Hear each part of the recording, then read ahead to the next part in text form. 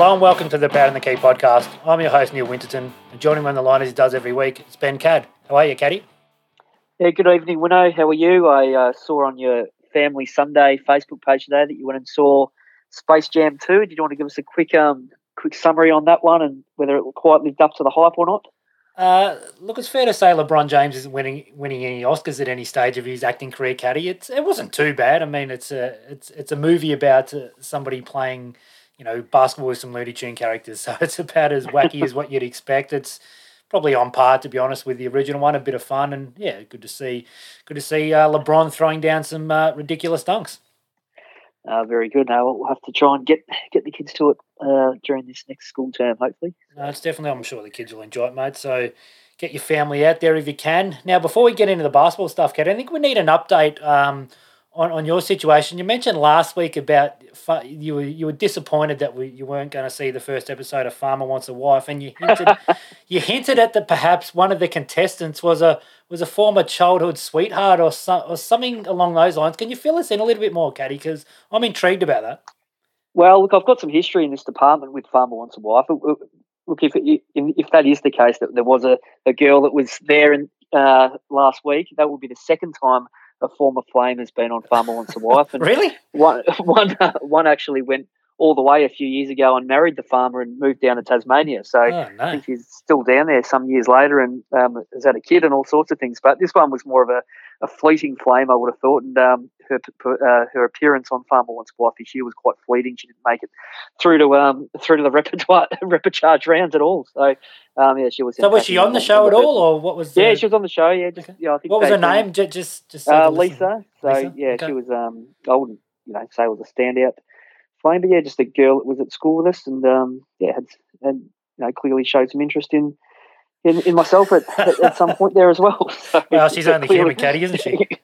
Well, it wasn't good enough for any of the farmers to choose her, so she's back to the drawing board. No, well, she's just been searching for that flame, obviously, ever since you broke her heart all those years ago, Caddy. So hopefully she can get back on the horse, so to speak. So enough of the Farmer Wants a Wife talk, Caddy, as intriguing as that may be for everybody. We've had the first two games of the NBA Finals. So it was game one, it was a 118-105 victory for Phoenix, and then a game two, 118-108 win. So obviously a very similar score there. So what have you seen so far out of these two games, Caddy? Do you think it's a Milwaukee, I guess, still in this series, or a Phoenix clearly the dominant team, or is it just a matter of the fact that Phoenix have had the first two games at home? It's obviously that's a very good home court advantage they have there with the crowd. Where do you sit with Milwaukee at this stage? Do you think they can still get into this series? Yeah, I think so. Like, you've got to give them the opportunity to play these games at home first and foremost. Play the next two games in Milwaukee, so that's the opportunity for them to, work their way back into the series. I mean, first and foremost, it was great to see Giannis come out and take the court in that first game. It was, what did you think about him in game one? He looked certainly not 100% in game one, but there seemed to be a pretty high uptick in his second. Obviously, his box score would say that, but he certainly looked better in game two as well, just from the naked eye, didn't he? Yeah, well, just when he came out of the blocks, like, I was really watching with a whole heap of trepidation every time he, attacked the rim, and that was the pleasing thing. I think if you're a Milwaukee supporter, he did really attack the rim early in the game, and took that, taking some jumps up high and not being sure where he was going to land, and he had the confidence to still be able to do that. And they're the ones that you really you're scared to see how he's going to react to some of those awkward landings. So he was able to get through. I thought he had a particular I suppose demise in that second half where I felt that he certainly didn't look anywhere near 100%. I thought, the first half he probably may have been batting at about 80%, and then by that second half I thought his production and his movement and ability just to get around the court was probably more into the 50 to 70%. So it was more his lateral movement, wasn't it? Like the thing we love about Giannis is his ability to rebound the ball and sprint the length of the floor, and then you see him do that sort of that spin move dunk. And we haven't seen I think we saw one early in game two, but he certainly hasn't been spinning as much as possible. Maybe he can't push off that knee. Obviously, we're just speculating here. And that vicious Euro step that's such an integral part of his game hasn't quite been there either. Now, it was definitely better in game two, but yeah, you could certainly see in game one. And as you mentioned there, the second half he was he was nowhere near as effective. But we've seen him hobble a few times, haven't we? Sort of grab that knee. I think when he collided with Torrey Craig, he grabbed his knee there, and we have seen him come up hobbling. So he's clearly not 100%, which makes his second Game 2 performance all that more incredible, where he had 20 points in the third quarter, the highest scoring quarter since Michael Jordan dropped 22, coincidentally on Phoenix back in 93 as well. So you can't have anything but admiration for the level of output he's had, can you? Because he's clearly not 100%. Oh, absolutely. And I think he's been able to at least, get out there, give it a real go, and hasn't, embarrassed himself by any stretch. And, as you mentioned, Game 2, he was, right back to almost the peak of his powers. And, I think it was really an incredible effort that he was able to get out there for Game 1.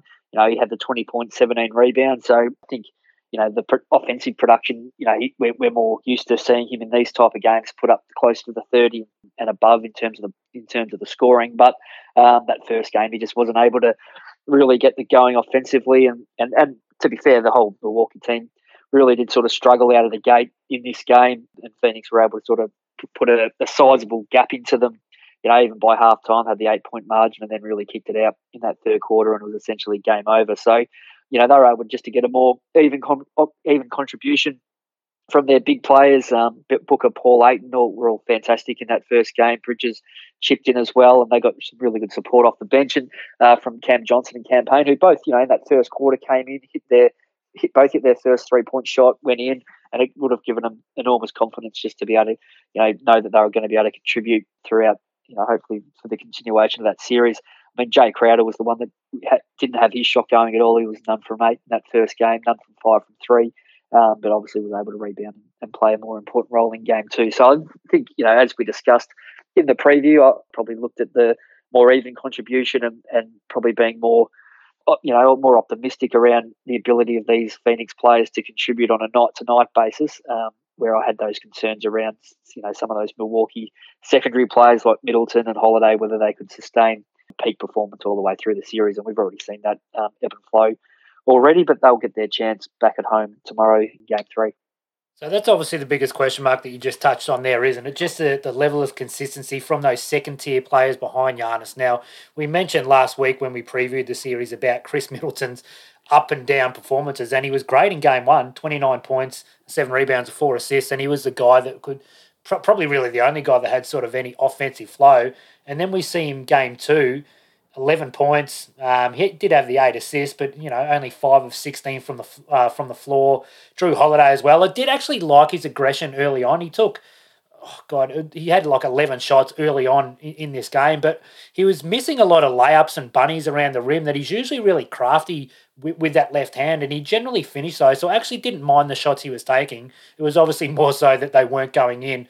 But his defense has been outstanding, but you definitely need more from Drew Holiday. He did have the 17 points, but he was 7 from 21 from the field. So you're looking at both of those two, and between the two of them, you've got, what's that? So 12 out of 37 from the field, and that's just not going to cut it in the NBA Finals. Giannis gave him absolutely everything that he could in Game 2, and his players down underneath him just didn't come to the party. So what level of confidence have you got that Chris Middleton and Drew Holiday can get going from an offensive perspective now that the series shifts back to Milwaukee?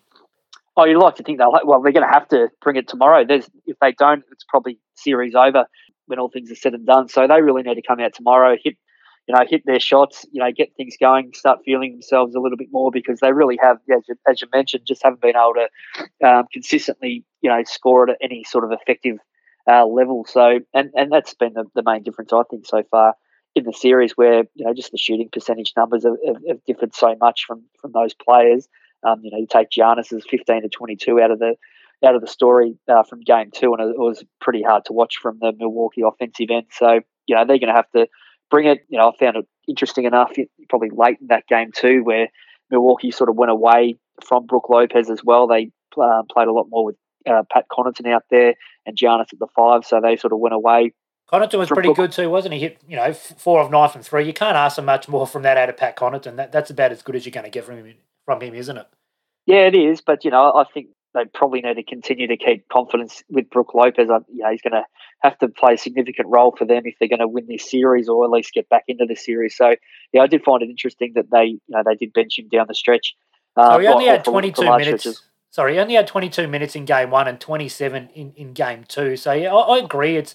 They're obviously a very thin team, as we've spoken about before this playoff series. So I get that, game one that Lopez probably got exposed defensively. We saw him playing the drop coverage at time, particularly in the third quarter in game one. He played the drop coverage. He tried to play the man-on-man coverage. They took him off. Then they brought Bobby Portis on, and he got cooked as well. So I understand that in game one that the centers were getting cooked, but I agree with you. They've got to try and find a way to help Brook Lopez out. And I thought they were better defensively fighting through the screens in game one. It was just some Phoenix player come up and set the screen, and they would just willingly switch that matchup without even trying to fight through the screen. So it was very evident in game two that they were more dogged defensively trying to fight through that scheme, which obviously which obviously helps Brook Lopez out immensely. But they do, I agree, they've got to find a way to keep Brook Lopez on the floor, because he's one of the few guys that you can sort of throw the ball to, and you're going to get at least a half decent shot, won't you?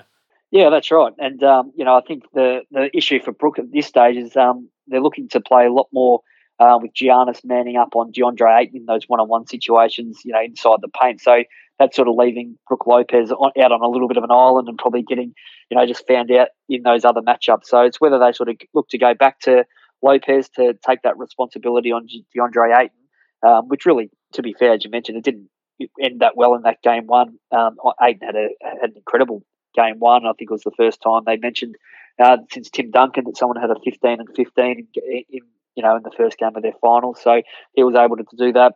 But again, I think they're going to have to just restore some confidence back into Lopez, because, I think as the series goes on, they're going to need at least, one of those big games out of him. And if it's not him, it's not like they went to Bobby Portis either. So, they're going really thin with this rotation. It was only Jeff Teague in game two that played the 12 minutes off the bench behind Pat Cotton, and then it was just Bobby Portis with 5 minutes and Bryn Forbes with 6. So they've gone. What odds do you reckon you would have got early on in the season about Jeff Teague playing 12 minutes in an NBA Finals game? Well, it probably shows where they're at, to be honest, in a sense. Like, there's just no way he can be out there for for that sort of time. And they're obviously getting nothing out of my man Bryn Forbes so far in the series. And I warned you, Caddy. I tried to warn you. Well, I was just trying to find a way, but then you looked at what's been happening on the other end of the floor, and the production that Phoenix in that game too got out of a guy like Mikal Bridges was that's been the difference. They haven't found another guy in Milwaukee that can complement, whether it's Giannis or Middleton or Holiday, and to get a game like Bridges played the other day, the 27 points, 7 rebounds was outstanding for Phoenix. And again, not that he had to take any offensive pressure off Paul or Booker, because they both played well as well. But it's just such a complementary piece to have there playing with such confidence and really helping out the depth chart there in Phoenix. So what have you made of the defensive matchups from a Milwaukee perspective? I found it a little strange that in game one it was PJ Tucker that was given the task of guarding Chris Paul. And Chris Paul was able to get into his sets. He wasn't pressured, bringing the ball up the floor, because that's not the type of defender PJ Tucker is. He's strong. He hustles. He does everything he can, but he's not going to be able to hassle Chris Paul as he brings the ball up the floor. Now, come game two, they did switch that. Drew Holiday took Chris Paul for a majority of the game, and it definitely had an effect on Chris Paul. He was obviously a lot more fatigued late in the game. So, did you find it strange in game one that they did go with Tucker on Chris Paul? Well, particularly considering you've brought a guy in the off season like Drew Holiday into the team and paid him almost max money and given up multiple first team all defensive guard. Yeah, well, you'd think that if the main job he would have is to guard a guy like Chris Paul in the NBA Finals as it is. So look, definitely interesting that they went down that route, and it obviously didn't last too long into game two, because Chris Paul was just getting to whatever spot he wanted to, and his shooting performances in both games have been on a historic level, really. And then you include, the last game of the Western Conference Finals as well, that 41-point game. It's just been a killer 3-game stretch, really, for Chris Paul. And, look, they're going to have to keep trying to throw up some different answers at this stage. And, I don't think PJ Tucker's going to be able to sustain any type of permanent ability to shut down Paul. He's just too clever. He's just getting to wherever he wants. And if he's not shooting that little floating mid-ranger, he's kicking it out to one of these other shooters who are making the most of their opportunities as well. So from a Phoenix perspective, we've obviously everybody's been super impressed with both Chris Paul and Devin Booker. You brought up Mikal Bridges' name. Well, he, from Milwaukee's perspective, you can't have Mikal Bridges outperforming Chris Middleton, and that's obviously what happened in Game 2, and that was the difference, between the two teams. What about DeAndre Ayton? He was super impressive in Game 1. I think you brought up his stats with the was it the Tim Duncan or the David Robinson comparison? He was a little bit quiet. He looked a little bit off in Game 2, didn't he? What about the concern with the two injuries from Phoenix? Dario Saric did his ACL, unfortunately, in Game 1, so he's obviously gone for the series and a large chunk of next season as well. Torrey Craig took a brutal charge on a Giannis drive in the last quarter, I think it was, in Game 2. Now, they've said there's no significant injury, and they haven't really said whether he's going to be available for Game 3, but let's say he's not, because you'd imagine that he probably won't be. Do you foresee any problem with Phoenix now having to go deeper into their rotation? We didn't see much out of Kaminsky in Game 2. I think it was only about 51 seconds. Abdel Nader only played 50 seconds. They might have to rely on those two, or if they go a little bit deeper into the rotation, maybe an Etuan Moore get some minutes. Do you think it's going to be an issue that if Torrey Craig is out for the remainder of the series, that they might have to rely upon a guy that maybe will cost them? Oh, look, it's clearly not ideal, to be losing any of your key rotation pieces. And you're talking Saric and Torrey Craig here, but they have been playing, really serviceable roles off the bench all season for Phoenix. So you don't want to get too clever or dismiss the fact that they're not out there. But I think the one thing Phoenix has shown, and I've spoken about it a number of times, is that they do have quite a deep bench. And they can go deeper. With Etuan Moore, they've got Langston Galloway there if they really needed to. You mentioned Kaminsky and Nader, who did get on the court for those 50-odd seconds in Game 2. So, you take those two out, you take Torrey Craig out, you're left with just a 7-man rotation if that's the way they go. But as I said, there are options with Kaminsky, Nader, Etuan Moore, Jalen Smith if they had to, Javon Carter. There's some players there that have played roles all the way through the season at different times for Phoenix. So, I don't think you're going to be counting on them for any long stretches, but if they just need a pinch hit for a minute or two at any given time, I think they do have enough coverage there. Look, I am probably slightly concerned even just looking at the box score and the minutes played even in this Game 2. You had Ayton at 42, Chris Paul at 41 and Devin Booker at 44. Now, Chris Paul at his age, that's high minutes for someone of his age to go over a series after series with Drew Holiday hounding him, isn't it? Oh, for sure. But, it's paid off so far getting the two wins in the bank. But, you don't want to take your chances too much with that. If there's any sort of ability to get these guys some additional rest, particularly in one of these next two games here in Milwaukee, then I think you've probably got to look at doing it because, you just don't want, God forbid, anything happening, particularly to Chris Paul from a soft tissue point of view. But, this is the NBA Finals. It's not unusual for the main players to play the bulk of the minutes and the rotations to really get down to those 7 or 8 men on either side. So it's not, as much as losing Saric as a backup big and potentially Torrey Craig as a backup, wing defender. I think as long as they've still got that solid 7-man rotation and the ability to pinch hit with any of these other guys we mentioned, I think they're still in a good place and clearly, in an excellent shape with the 2-0 lead. Yeah, it's the only concern, I guess, is the fact that Saric was their backup centre. Torrey Craig could also play a bit of small ball 5, so they're going to be searching now for a backup to 8. And you mentioned he's played 42 minutes, so if he can continue to play around that mark, they're only going to have to sort of shuffle the lineup around for that 6-odd minutes, which they should be able to do. Crowder can play a small ball 5, and they can sort of shuffle the deck chairs a little bit. Maybe Kaminsky can give him a couple of minutes and not hurt him too much.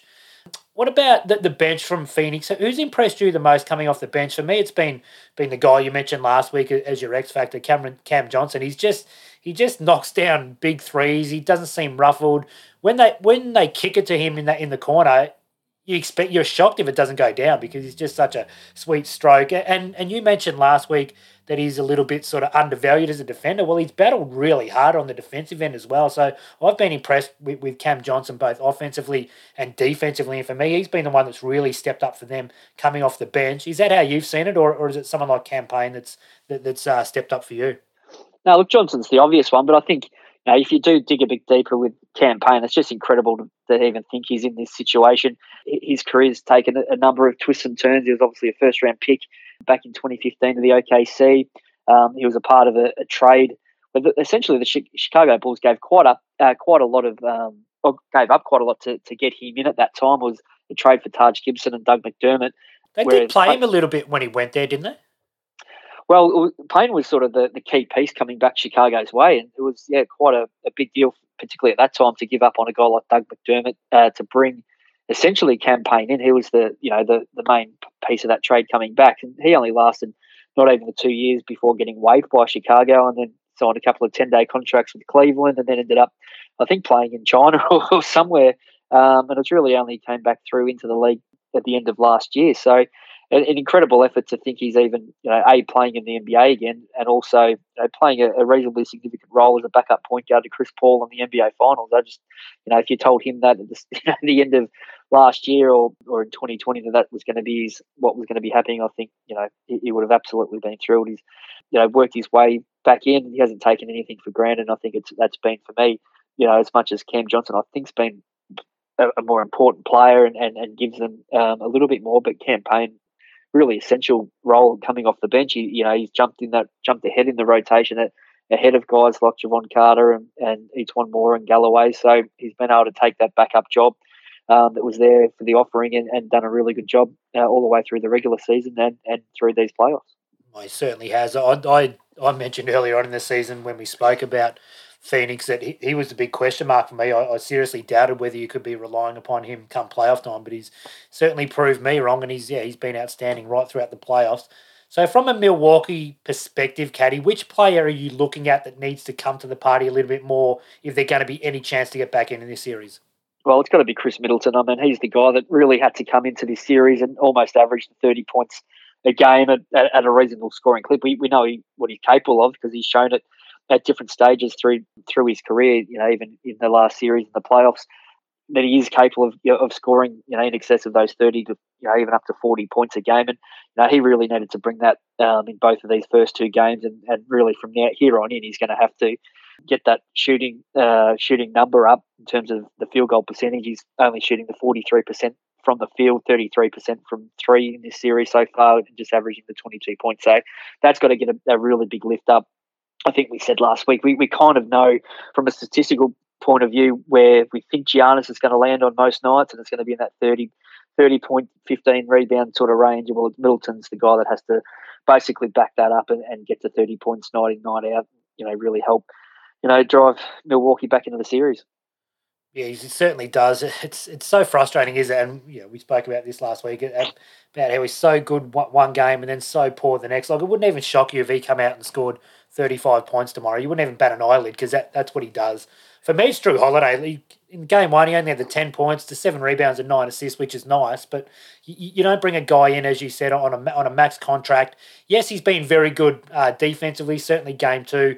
I thought he was really effective on Chris Paul, despite the fact Chris Paul still got his numbers. Chris Paul had the 6 turnovers, which is very unusual, and a couple of sort of sloppy ones late, and that could have just been through fatigue. We did see a couple of times late in game two where Chris Paul sort of gave the ball up early and let somebody else bring the ball up the floor because he was just continually being hounded by Jrue Holiday. So he's certainly come to the party on the defensive end, but you need more than 7 from 21 from the field, as I mentioned earlier, from Jrue Holiday. So I'm looking for Jrue Holiday to continue to push it defensively, limit Chris Paul as much as possible, but Milwaukee certainly need more from Jrue Holiday on the offensive end. So how do you see Game 3 going, Caddy? Are you leaning towards Milwaukee getting this one because they're back at home? Usually these sort of role players do play better at home. Or do you still think it's Phoenix in the driver's seat for Game 3? Yeah, well, I picked Phoenix to win 4-1 the series. Well, I'll give this game as the one I think Milwaukee will obviously need to win and probably should win. To get back home, their crowd will be boisterous. They'll be enthusiastic. They'll give them a lot of energy. We haven't seen a lot of some great shots at the Milwaukee live sites all the way through these playoffs. Actually, how amazing is the crowd they're getting? They're getting are they getting a full house inside as well, and then what they're getting outside because they've got people watching it on the big screen inside their arena, and then what are they calling Deer District outside as well, which is that's just right. Amazing. Yeah, so look, it's awesome to see, and I think that's going to give these players a hell of a lot of energy, and they're going to. Well, it's a must-win game.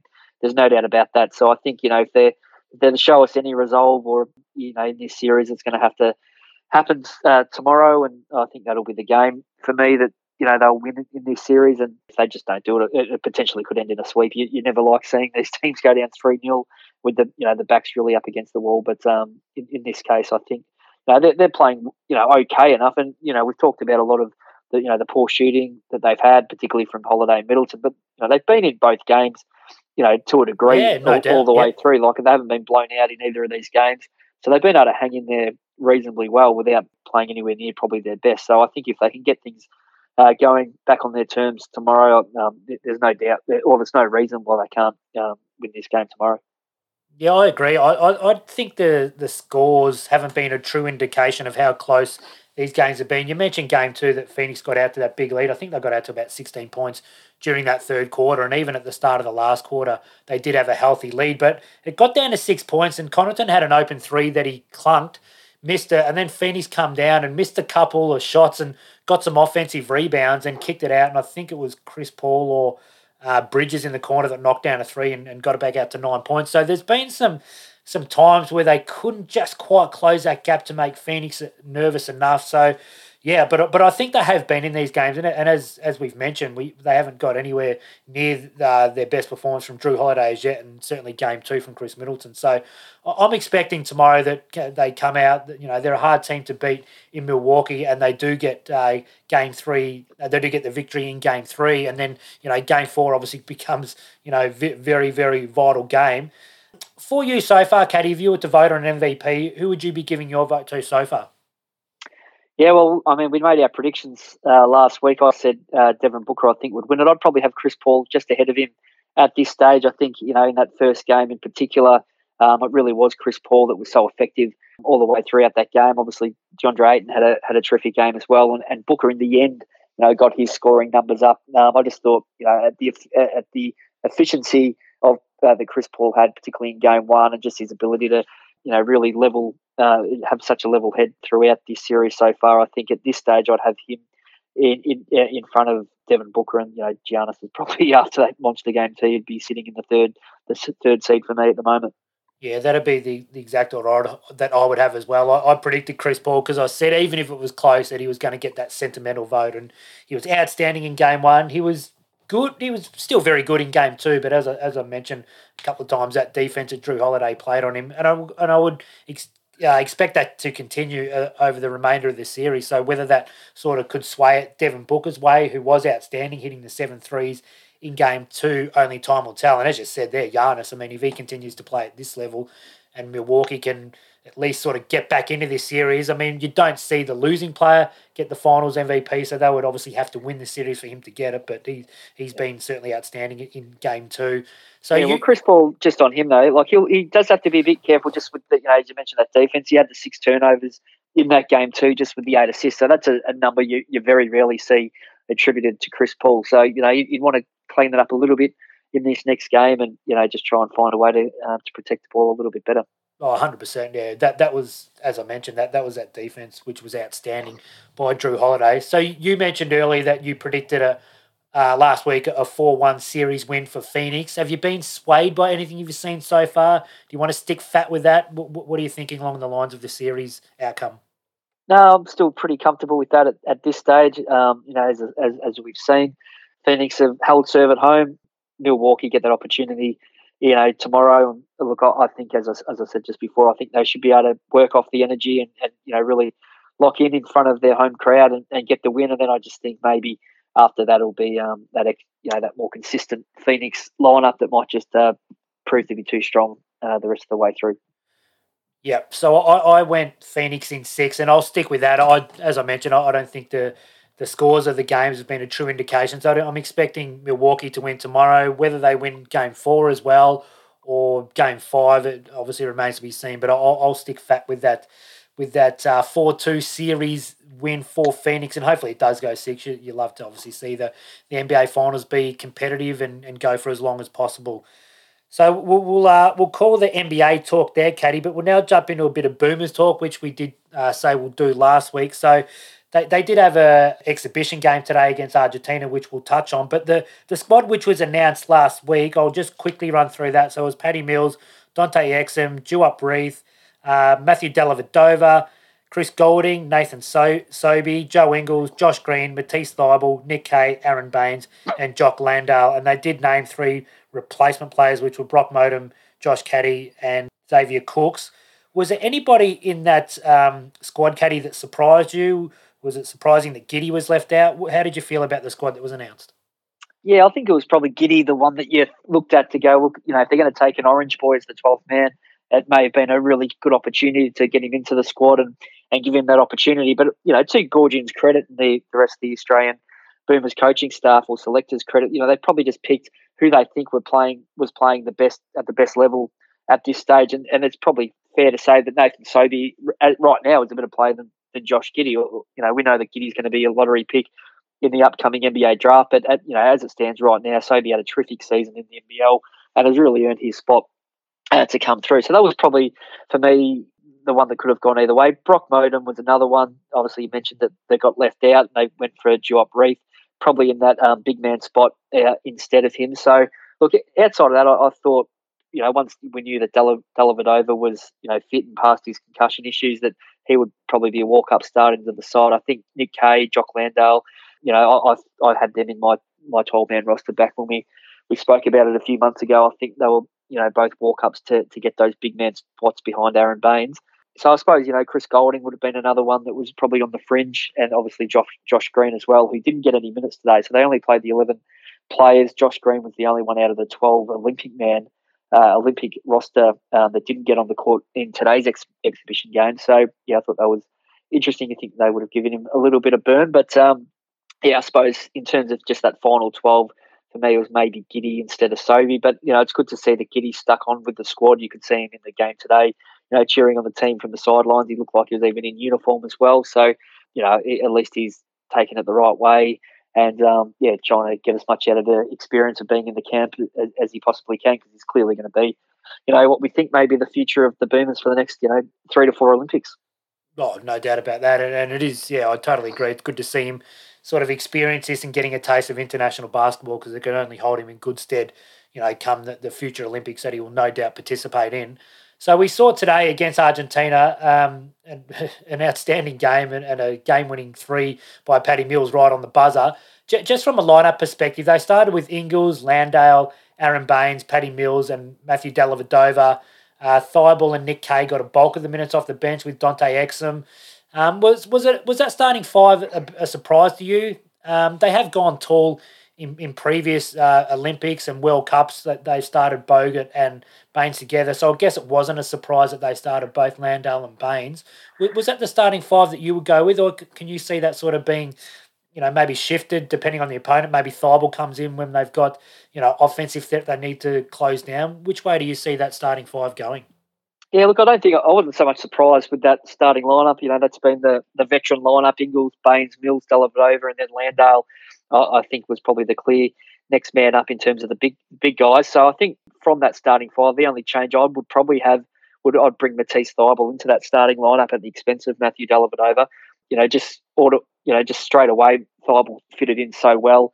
He was terrific at the offensive end, really slashing and cutting his way through. And I was saying to you just off the air that it was actually really pleasing to see an Australian boomer just get to the rack so easily and, slam it down. We don't see it too often in Australian basketball. So he was really taking flight and threw down a few big hammers as well in the first half in particular, and wasn't afraid to take hitting the 3 ball too, which is a key for him. If he's got that going, I mean, that's massive, isn't it?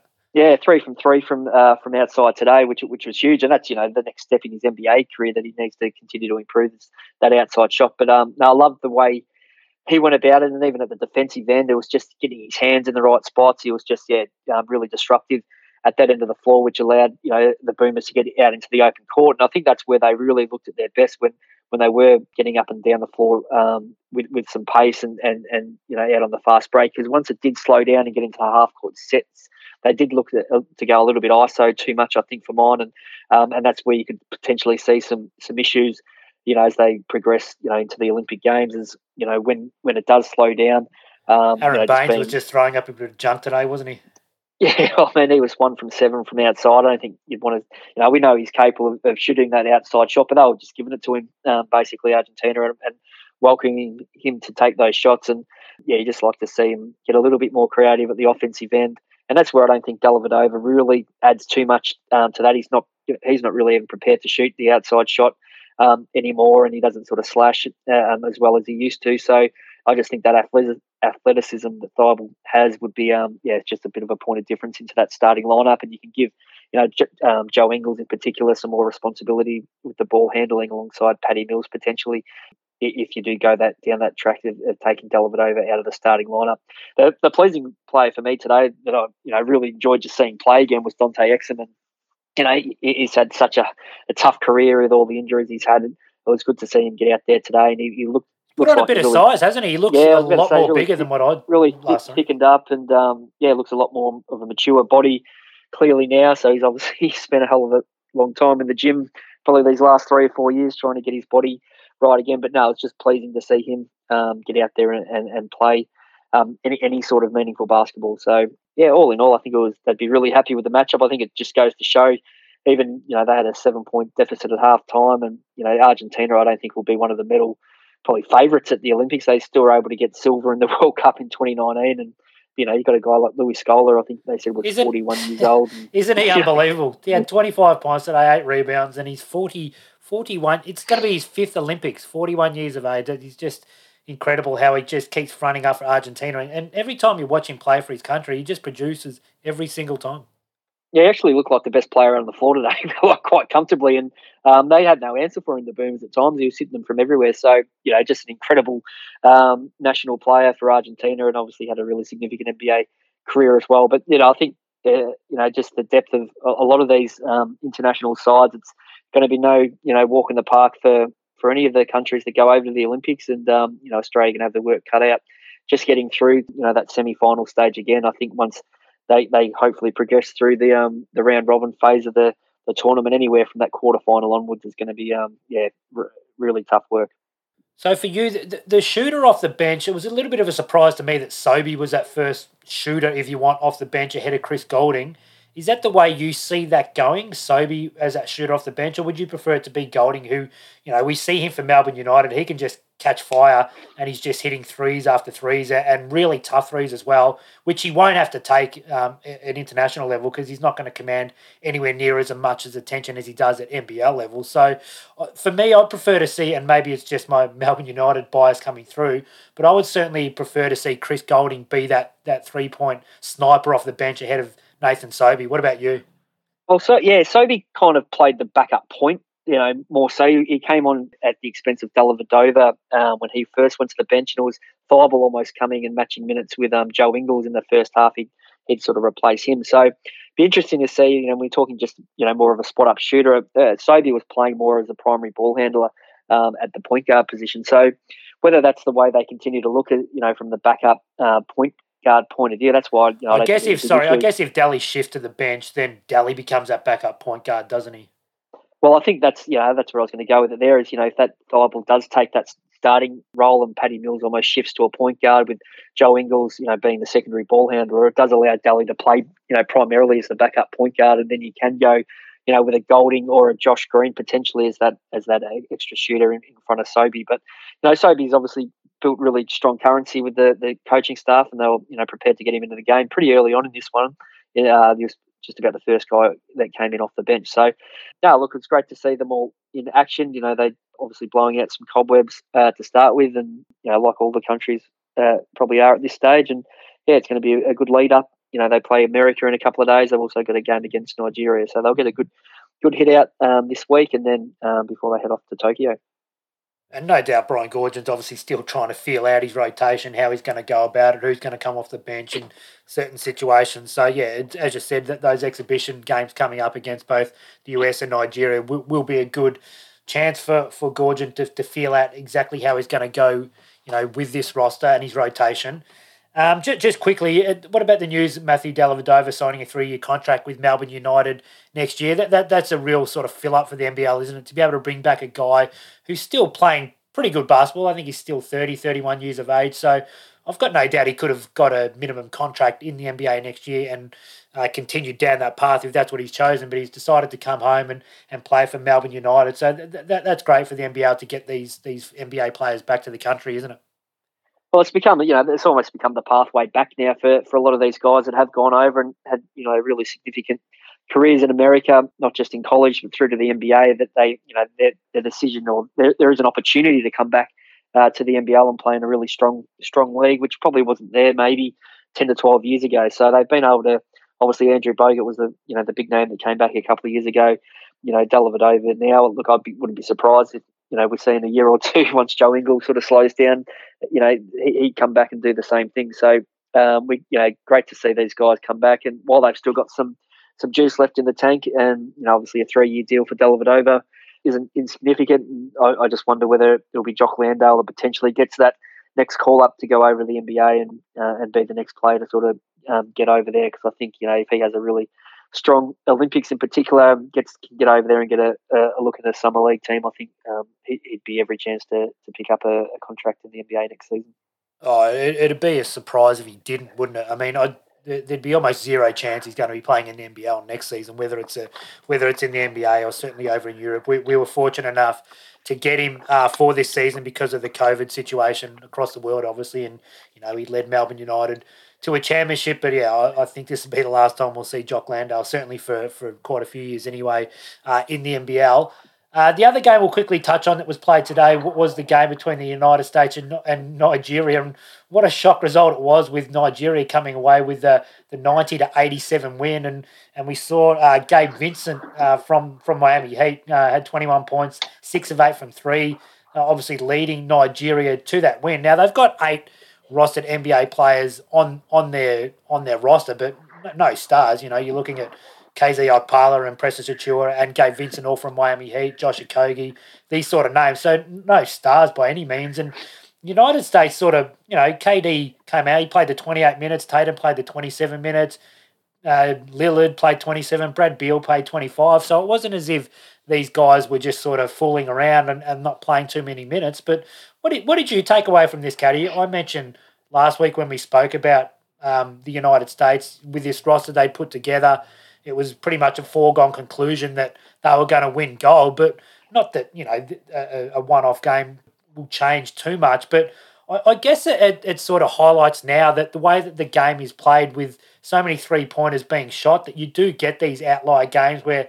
a team can catch fire, and in this sort of knockout tournament, one of these big teams can get upset, whether it be the United States or somebody else. During these Olympic Games, we could see some upsets because of the variance we do see from the three ball. Yeah, I mean, huge result. I mean, forget the fact that it's a first-up exhibition game. There's just nowhere in the world you would have thought Nigeria would be able to beat the United States. And it's not like this United States team, as you mentioned, is just a bunch of second-rate players. They did have, some really significant stars playing in this game. And you mentioned the minutes that they played. And even, that from, you look at the Nigeria box scores, Gabe Vincent and Josh Okogie and, some of the bigger names that they do have, they're only playing the 18 minutes, 16 minutes. So Nigeria actually spread their minutes out to about 12, 13 guys down the order quite evenly. So that's interestingly, Jalil Okafor didn't get off the bench for Nigeria. I don't know if he's injured or what the go is there, but that's a bit strange, isn't it? Yeah, well, that sort of stands out when you're looking at their box score, whether, as you said, whether he wasn't fit to play or not. But yeah, I mean, Epi Udo was out there. They've got some players that have been in the league for a period of time. But yeah, certainly a huge upset. I saw something today. I think it was the 2012 Olympics where Nigeria lost by 83 points to the United States. So it's a fair turnaround. 156 to 73 at the 2012 Olympics. That's incredible. So it's a fair turnaround from that point. So yeah, a huge shock result. I mean, it's insignificant in terms of the fact that it's a meaning. It's not a game with any meaning, and it doesn't count for too much. But I don't think you'd tell that to any of the Nigerian players. I'm sure they got great satisfaction out of beating the United States, as their coach Mike Brown, the former Cleveland Cavalier head coach, would have. I'm sure he was enjoying it as well, being able to take down such a big scalp. So, look, I think we'll see a much more energised US team when they next play, and they're again just trying to build some chemistry. They've still got obviously some of their key players involved in the NBA finals, so that will join up with the squad at a later date. But shock upset. There's no doubt about it. There's no way to sugarcoat it. But as I said, there's bigger fish to fry in the next month or so for this US team. So any concern at all? Is it, or is it just a total outlier that something like this could happen? It was interesting to see their starting five was Lillard, Beal, Adebayo, Tatum, and Durant. Off the bench, it was Grant, Draymond Green, and Zach LaVine. Now, you mentioned the fact that they've got Booker, Holiday, and Chris Middleton obviously performing in the NBA Finals at the moment. So certainly Booker and Holiday, you'd imagine, would get quite a few minutes off the bench. Holiday for the defensive purposes, and obviously Booker, for offensive purposes. So is there any level of concern? Do you think they're still feeling themselves out, trying to get their best sort of lineup sorted, or what did you see from a United States perspective? Well, I would say not so much concern just on the back of this result. I just think, the international game, is so even really across the board. We've seen it for quite a long time now since we saw the American Dream Team come in '92 and basically, kill everyone at that stage. But the US haven't had it all their own way in all these international major events. So, look, they're going to have to absolutely be at their best, really, to make sure that they do bring home gold, which they're still going to be absolutely favoured to do. But I think you just can't discount some of these international teams, because there's some teams that have been around for a long time, like these Australian Boomers, that have played in multiple major events that have built some significant chemistry. Spain's another one, Argentina, Lithuania, Serbia. They're all really, really strong basketball nations, and they'll be each of them giving themselves every chance to not only get through to the middle rounds, but also cause the upset when they get there. Interestingly, KD actually had a 39-0 record for Team USA before today. I don't know if those records included exhibitions or what, but I've got a feeling it may have. So that actually might have been KD's first loss for Team USA.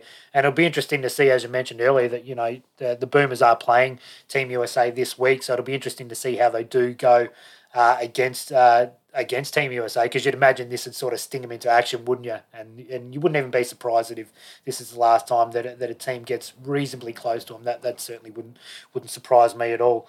All right, Caddy, so we'll call it there. So we've obviously got Game 3 tomorrow, and I think another maybe 2 games before we do talk next week. So it'll be interesting to see how the finals is situated, whether they're all over and where we can talk about the champions, or whether we're talking about a Game 6 or a Game 7. As I say every week, thank you to everybody who continues to download this podcast. Jump on Apple Podcasts if you can. Give us a 5-star rating. Also jump on the Facebook page and like the page there, because we do post all the episodes there. And as I've said the last few weeks, if you've got some friends that are interested in basketball, if you could share our podcast with them, that would be much appreciated. Until next week, we'll talk to you then.